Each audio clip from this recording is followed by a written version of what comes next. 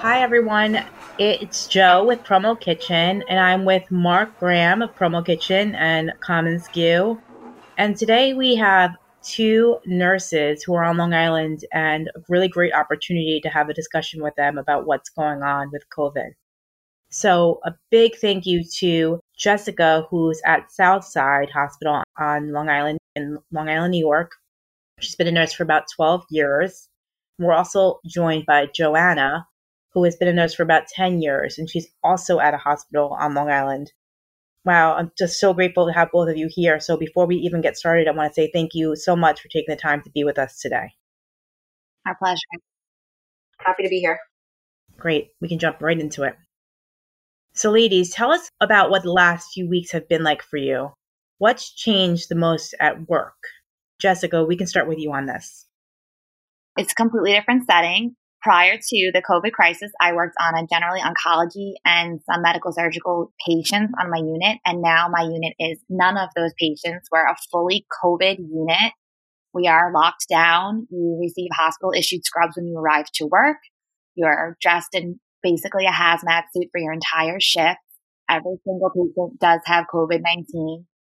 Our hospital usually had about 20 intubated patients. And now, as of last night, we had 113 intubated patients in our hospital, all with COVID-19. Wow, scary numbers. How about you, Joanna? So I've always worked in cardiac, but the most recent unit I've been on is an outpatient cardiac unit where we do normally cardiac catheterizations, pacemakers, pre and post.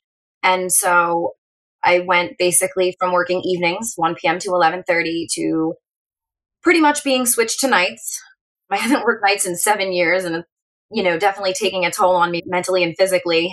Hence, I couldn't do this until so late today. I've just been on a night schedule. But our unit now, since we're not doing outpatient procedures, is basically now a med-surg unit. So all the medicine patients that were up on the floor are downstairs in our unit because they needed to convert that unit into a COVID unit. Now, it's not to say when I go into work on nights now where I'm definitely going to be taking care of that patient population, I could be floated to a COVID floor. I could be floated to any other unit. So for me, mentally, it's very taxing. Nursing alone, even before this all started, you never know what your shift's going to be like. You don't. And so now it's a complete upheaval. There's that, stress and anxiety that goes along with where am I going to be placed? What is my night going to be like? Things such as that. I'm not sure how many intubated patients we have as well. I wish I knew like Jessica does, but it's up there. It's up there.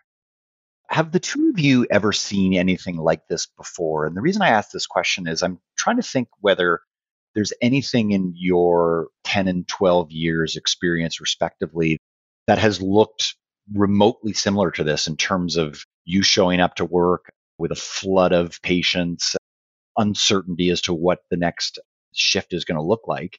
Or is this completely unprecedented and there's nothing in your past that really prepared you adequately for this? We'll start with you, Jessica. It's completely unprecedented to me. I have never seen anything like this. These patients are so sick. Their decline is so sudden and rapid. They can be sitting in our ER talking to us 1 minute, and then in the next hour, they're being intubated. We've seen a wide range of ages. I can't compare anything to it. I mean, in the past, we've had some bad flu seasons, but nothing comparable to this. This is on a whole new level. Yeah, I'd have to agree with Jessica on that. This is unprecedented. And it definitely is when you have senior nurses who have been in my institution 20, 25 plus years saying they've never seen this. And so when a senior nurse is saying that, it's eye-opening. Yeah, I was going to ask because nurses who have been around for 20, 25 years would have experienced 9/11, which I'm not trying to draw a parallel there, but something that just completely took the city by surprise and then all of a sudden would have overwhelmed the medical institutions with all of these dying patients. For them to say that this is in a different league is really quite stunning. If I could actually interject, it's interesting that you brought up 9/11. I was still in high school at the time. I didn't graduate high school until 2003 from Lindenhurst High. And I had heard stories from the nurses that I work with saying that actually they did pretty much a mass exodus of patients because they were preparing at my institution to take patients. They were hoping for survivors. We all were. They were planning basically to get patients from ferries to bring them out east. Yeah. And when that didn't happen, they said it was upsetting. That's pretty much the only thing they had prepared for. Not an influx of patients per se. They were getting rid of or safely discharging the patients that didn't necessarily need to be there because they were hoping for survival. So it's interesting you brought that up. Wow. Everything you guys are both saying is like watching the news right now. Real life.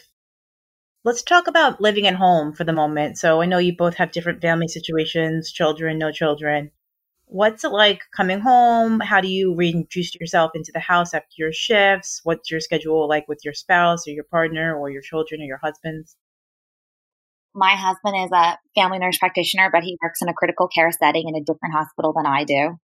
We both work nights and we kind of alternate our nights, and then our mom helps us out. So we are both highly exposed to the COVID population right now. My husband is intubating these patients every night, really. He wears his own uniform to work and wears a hazmat suit over it, which he decontaminates at work. And then he comes home and does like a second decontamination in our garage. My hospital is providing all the employees with hospital issued uniform as soon as you arrive. So you arrive in clean clothing, you change into a hospital issued uniform, and then you go to your unit where you put your hazmat gear on top of that.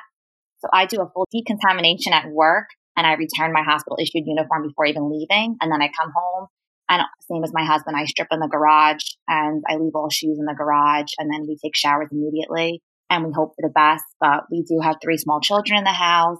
We're both so heavily exposed. So we're always worried that we're going to bring something home between the two of us. I can imagine. What about you, Joanna?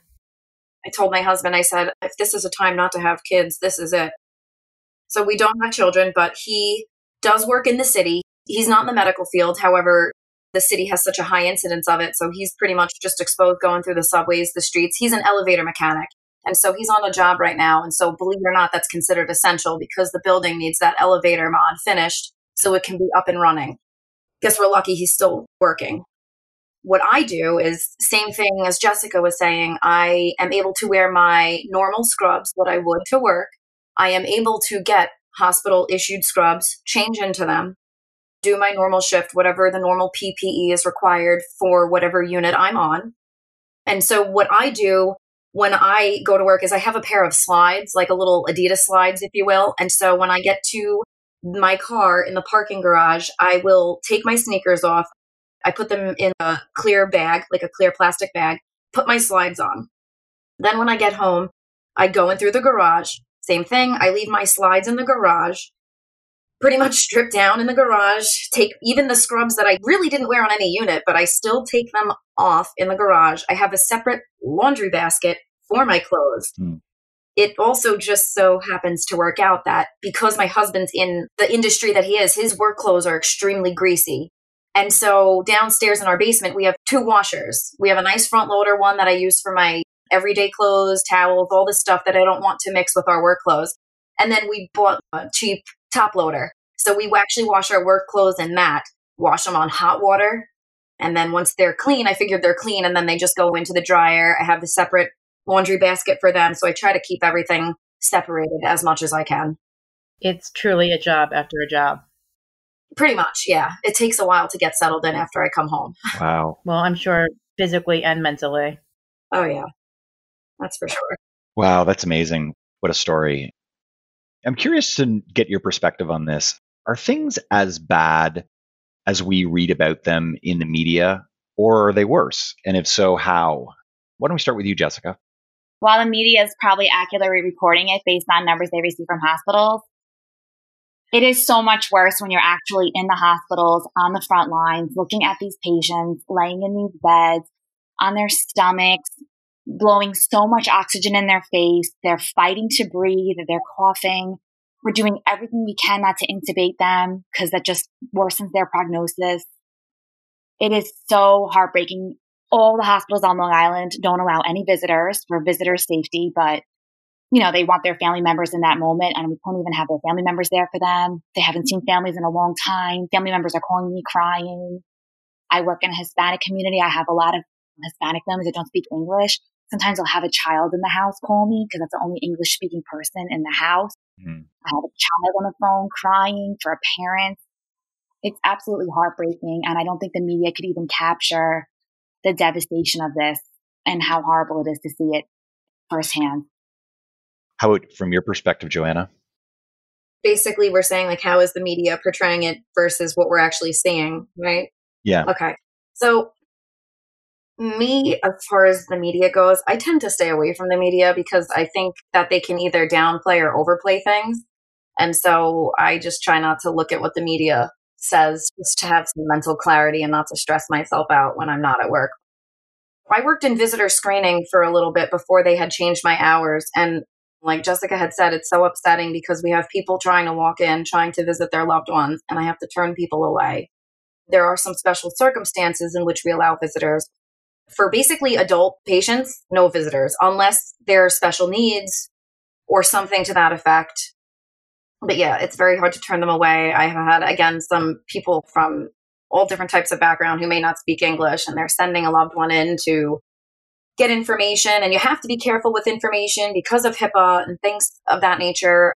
I was floated to one of our ICUs in my hospital, and same thing, calling for updates all the time. It's just hard because they can't see the patient, having people on comfort care, end of life care, things like that. Yeah, the media can't even begin to show what's going on. Like you said, we're in this mess. Yeah. We see things behind closed doors that the general public doesn't at all. Have there been any signs, any positive signs that you've seen on the front lines about that would suggest that we are starting to near a downward trend in terms of sick patients that are coming in? Or is that just a ridiculous question to even ask because you can't even see 2 inches in front of your face right now? We have kind of been maintaining, I would say in the last week or so, we've been like steadily around that 120 number as far as our intubated patients go. So we're extubating some, or they're passing away and kind of replacing them, but we're not increasing. In the beginning, we were like doubling our numbers daily. We went from 3 patients to 15 patients. And then, in a week, it was like 100 patients. It was just rapidly increasing. We've kind of been staying the same. We've had a lot of successful discharges of patients. I believe our numbers are like in the 200s for discharge patients, maybe higher. But it's hard to see the light at the end of the tunnel right now. We do still have so many sick patients. We have pop-up ICUs all over our hospital. We have nurses in ICUs that aren't even trained as critical care nurses. I've been down in the ER for many days, and that is not my background. Yeah. So it's hard for us to see that it's going to plateau. And then there's some talk in the hospitals that I know a lot of hospitals have erected tents to make temporary hospital space. And they're planning there may be a second wave of infection and that we're going to need those extra spaces. So I don't even want to be optimistic that we're kind of going to down curve soon because there are saying there could be a second wave.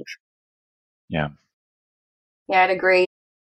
One of my coworkers had said to me, because I always try to see the light at the end of the tunnel, but you're just trying to get through your shift. So like you said, it's hard to see 2 feet in front of you because at this point, it's like survival mode. Like Jessica said, you're going into units you have no training for. It's pretty much just, you got to try and get by. Want everybody pink and breathing and clean. So it is hard to see. But I think from what I've heard from just talking to various doctors that I work with, that it has been steady. They haven't really seen much more of an influx or more admitted patients with COVID.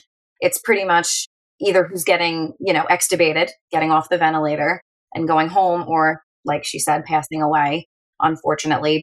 So now I have this motto, prepare for the worst, but hope for the best. That's kind of what I'm trying to go by right now, honestly. Just one shift at a time. And yeah. And on a normal shift before COVID, I imagine it's sort of the same mentality now. One shift at a time. For me personally, I never did well on nights. I always constantly had headaches, stomach issues. I was only on nights for 2 years, and I don't even know how I lasted 2 years on nights. So it's been 7 years for me. Before this, I was 1 p.m. to 11:30.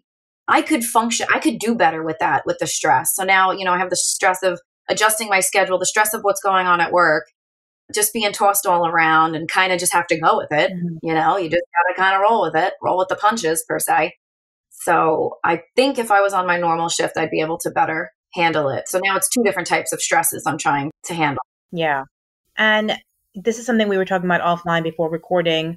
We're talking about people with no symptoms that are presenting with COVID and maybe not being tested. Do you guys hear things like this on the news or through other doctors and get overly fearful of what's going on in that whole area? Because that's a whole nother can of worms there. I know I have a friend that was tested just because she had a baby and she has it and she had no symptoms at all. What do you think about that for yourselves, for others, for friends, for loved ones? I think that based on other infectious diseases that we know about already, they always say, oh, if you swab the nose of a nurse, they probably have it in their nose. They're probably colonized to it. I don't know if this would be that different. I'm sure there's people that are walking around with it that are not symptomatic. And even those that are going to become symptomatic, they don't know how long that incubation period is. You hear 48 hours. It's just such a new illness that I don't really think we know for sure how long you could be contagious before even being symptomatic. And, people are out shopping. They're out in the public. I know people have definitely taken the social distancing seriously, but people still have to go shopping. They're still in stores. They're still touching things. They say we know how long it lives on surfaces, but do we? Yeah. Definitely a fear that you're going to get it. It seems to be everywhere, especially when you're in the hospital surrounded by so many different people who came in. They don't know where they got it from. Are you both going to the grocery store? Yeah. Yes. I would like to think I'm smart about it. I go either A, when they first open up, or B, when it's getting towards like an hour right before closing. I do find that there's less people in the store towards closing time. I keep my distance. I'm very cautious about not putting my hands to my face. If I have an itch, I let that itch. Like, I do not scratch it. I wait until I get home to wash my hands. I agree. You have to be hyper vigilant with not touching your face. That makes a huge difference. Yep. No hands to the face. And I don't know about you, Jessica, but it bothers me when I see lay people who are not medically trained who are wearing gloves and cross-contaminating. I see it and I'm like, oh, it bugs me so bad. It's so disgusting. They're touching things. They're gloves and they're not washing their hands because they're like, I'm wearing gloves. It defeats the purpose. I'm curious to get your opinion on something that has been a big topic in the promotional products industry, and this is the industry that Joe and I are part of. Mm-hmm. There has been a ton of demand over the last couple of weeks for PPEs, specifically hand sanitizers, masks, whether they're KN95s or even masks that are not to medical grade either. And the promotional industry is supplying hospitals or customers that are donating product to hospitals. Is there something from your perspective that we should know about as to whether this is helpful for our industry to be doing this? Are you on the receiving end of some of these products and you may look at them and say, hey, these are fantastic, or, ooh, who provided this? Even if from well-intentioned people, given that you're on the front lines and you're actually using these various products, is there something that you'd want our industry to know? We don't necessarily know where our products come from. I can tell you, to me, obviously, they've come from all different places because every night I come in, there's different colored gowns, there's different masks, whatever we're getting, they're giving to us. My hospital does not have a shortage of PPE. We have everything that we need.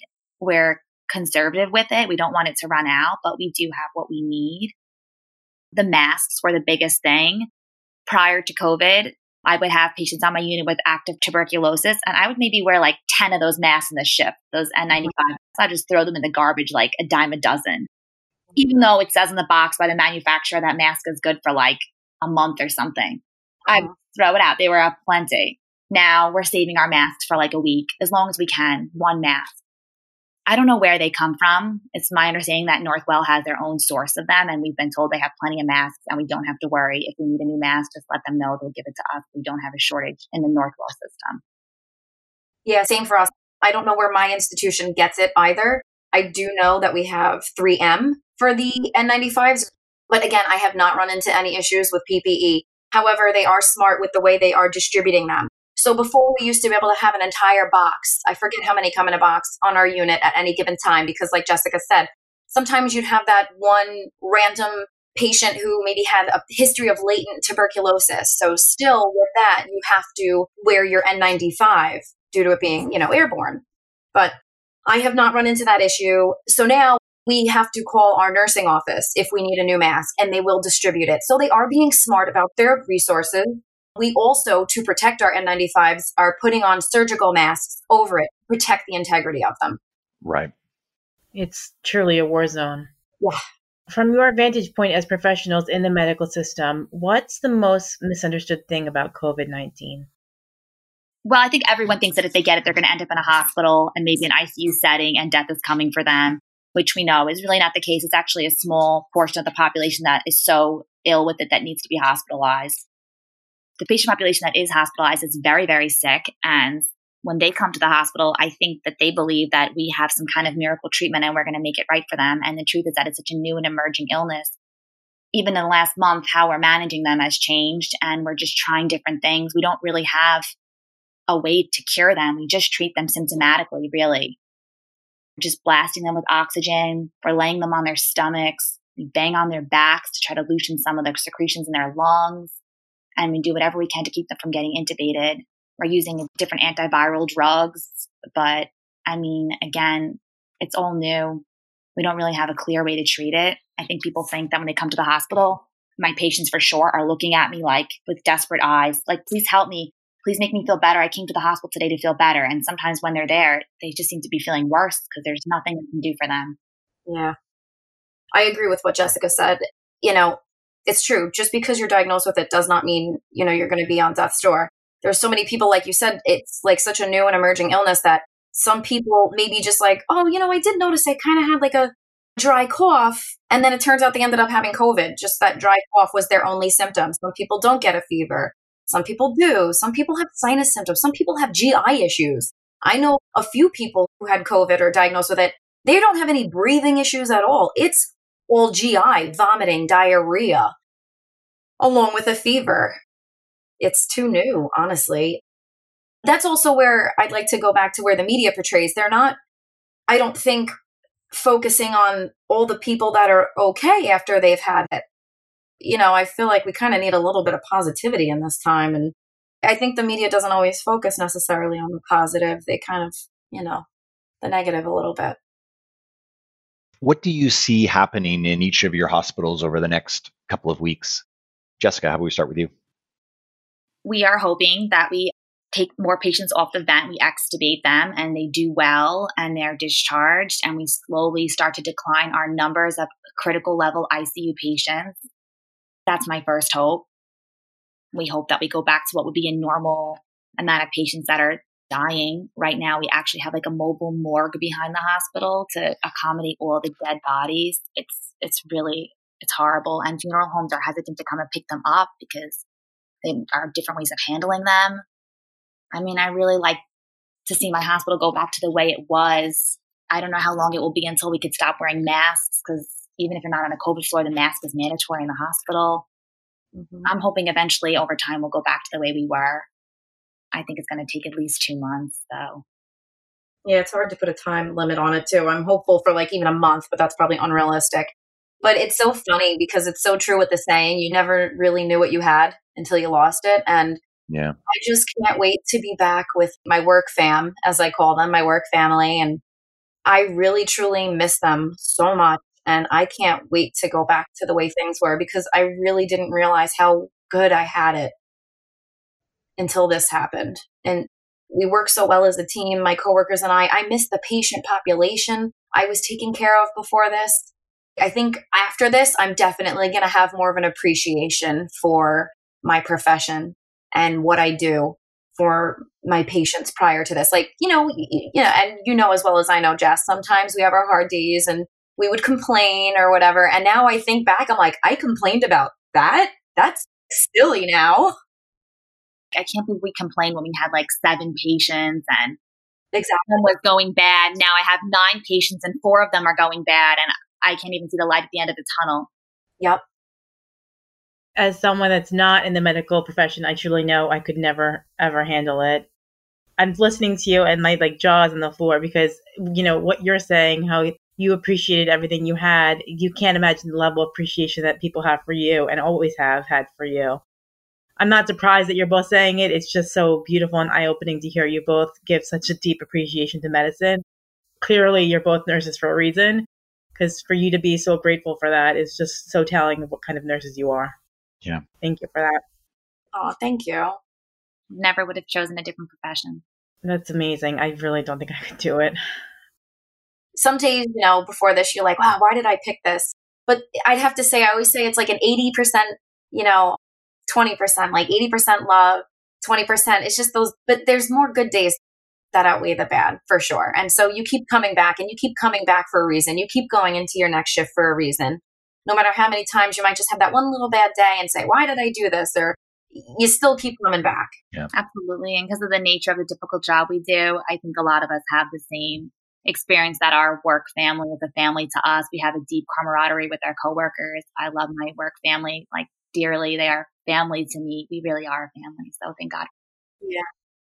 The industry that you're talking to now, the promotional industry, I have to say we have a very similar community, and especially the people that are listening to this podcast. It's a really good community. I know a couple of weeks ago, I did a podcast with Mark with a doctor in Illinois, and I was receiving texts saying, thank you for doing that. Loved it. Loved hearing about it. So I know we're really grateful for the people that we work for and the people that we work with. So it's nice to hear you guys aligning with that. Shifting gears for a second on this all. In the last few weeks, what's really been the most eye-opening on this for you? Perhaps about the disease itself, perhaps about yourself. What's been really eye-opening? I've taken good health in my life for granted because obviously as a nurse, I've seen very sick people over time and women my own age die, especially in the oncology unit. But I am so grateful to be a healthy person. I have no pre-existing comorbidities. I have no medical conditions at all. And seeing people my own age who are hospitalized right now, I am just grateful that I don't have any of those things. And if I was to get COVID, I'd be going as a healthy person and I have a very promising prognosis.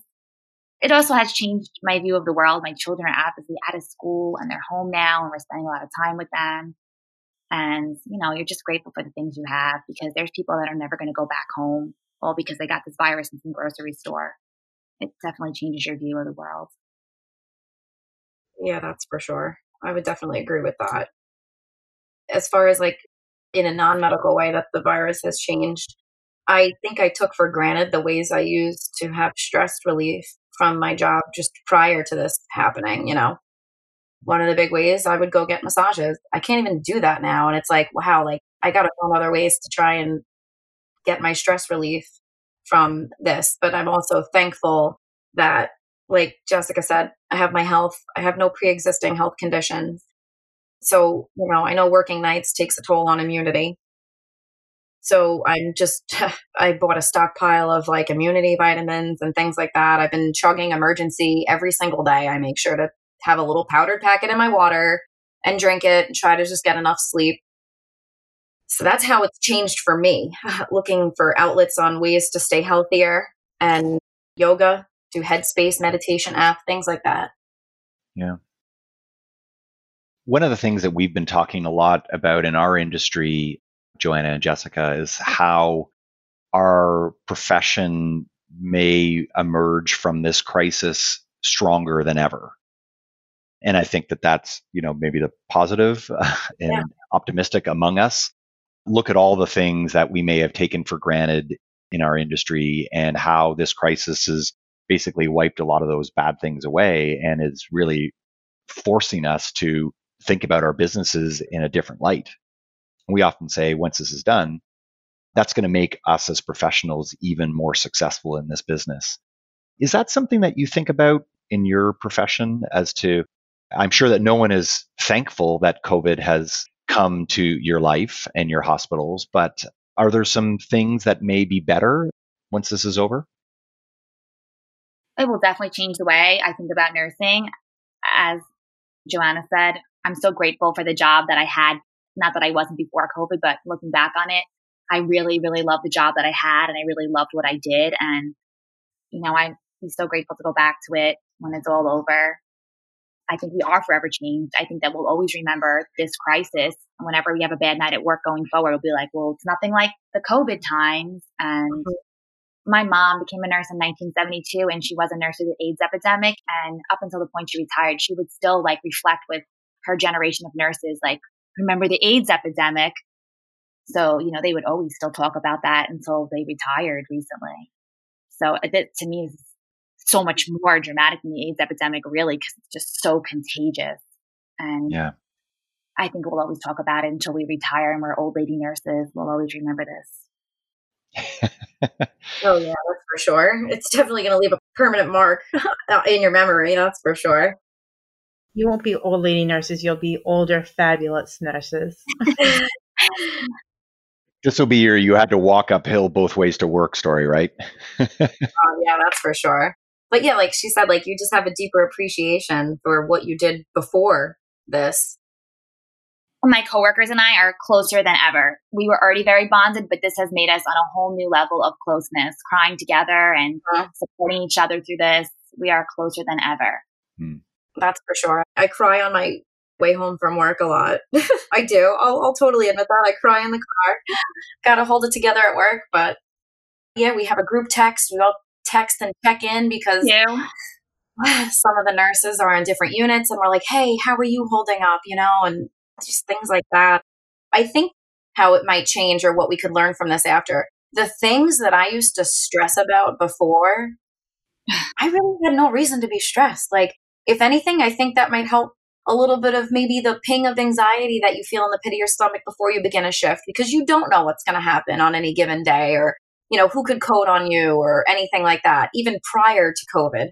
And so I think that out of this, for me personally, I'm going to say I really had nothing to worry about at all. I can handle this now. This is nothing compared to COVID. Yeah, you're right. I think what I'm hearing you say is that it gives you a whole different perspective on things. And I think as we mature in our respective industries and professions, that's probably a good thing, right? Oh, yeah. All right. Well, I've got one last question, and then I'll turn it over to Joe to give the two of you the last words. If you were to communicate a message to the public, one message to the public, what would it be? Be grateful for your health. Your body and your health is a gift. A lot of it is up to you how you treat it. And a lot of health conditions in this country are preventable completely. Give your body all you can give it, because when you have an unhealthy body, you can never get it back, and it's devastating. Yeah. I think I want to say also, too, that you're right. Your body's a temple. It's the greatest instrument you'll ever own. You got to treat it like that, honestly. And I don't know if this is a wake-up call for a lot of people, that maybe I should go to the doctor on a regular basis. And while a lot of them can't be cured, a lot of conditions are manageable with the proper treatment and medication. I think just go to your doctor regularly, take care of your body, get enough sleep, drink plenty of water, and just also take things for yourself, for your mental health too, especially during this time, whether it's reading a book or doing yoga, just to de-stress and get back in touch with yourself. Great tips. And so as we wrap this up, and we cannot thank you enough for this, but as we wrap this up, is there anything you want to say to the public that we haven't covered? Any final thoughts from you? What you're hearing in the media is generally, for the most part, accurate. But for those nurses that are actually on the front lines with their loved ones, if you're someone that has a loved one in the hospital, know that we are there with them. We're at their bedside. We're strangers to them, and we're wearing a hazmat suit. They can't even see our face, but the nurses are doing everything they can do to provide comfort to your family member and make sure that they don't suffer and then they're not in pain. For those patients that have passed away, they never pass away alone. We stay with them. We do everything that we can do, even though they're strangers to us. So, maybe somebody can take some comfort for that, and we're here for them, even though they're strangers. Yeah, exactly. And when somebody does pass away, we cry for them, and we cry for the family members too. We definitely do. Yeah, very heavy note, but that's the reality we live in. So thank you both. I know Mark and I are really excited about having you on, and we appreciate it, and I know our community does as well. So thank you both for everything you're doing. You're welcome. Thank you. Thanks again for listening to this edition of the Promo Kitchen podcast. If you like what you hear, you can subscribe to the podcast through iTunes or wherever you get your podcasts. And remember, you can always get involved in the Promo Kitchen community by visiting us at promokitchen.org. You can also show your support by donating to our cause at promokitchen.org/donate. We would sincerely appreciate it. See you next time. Thank you.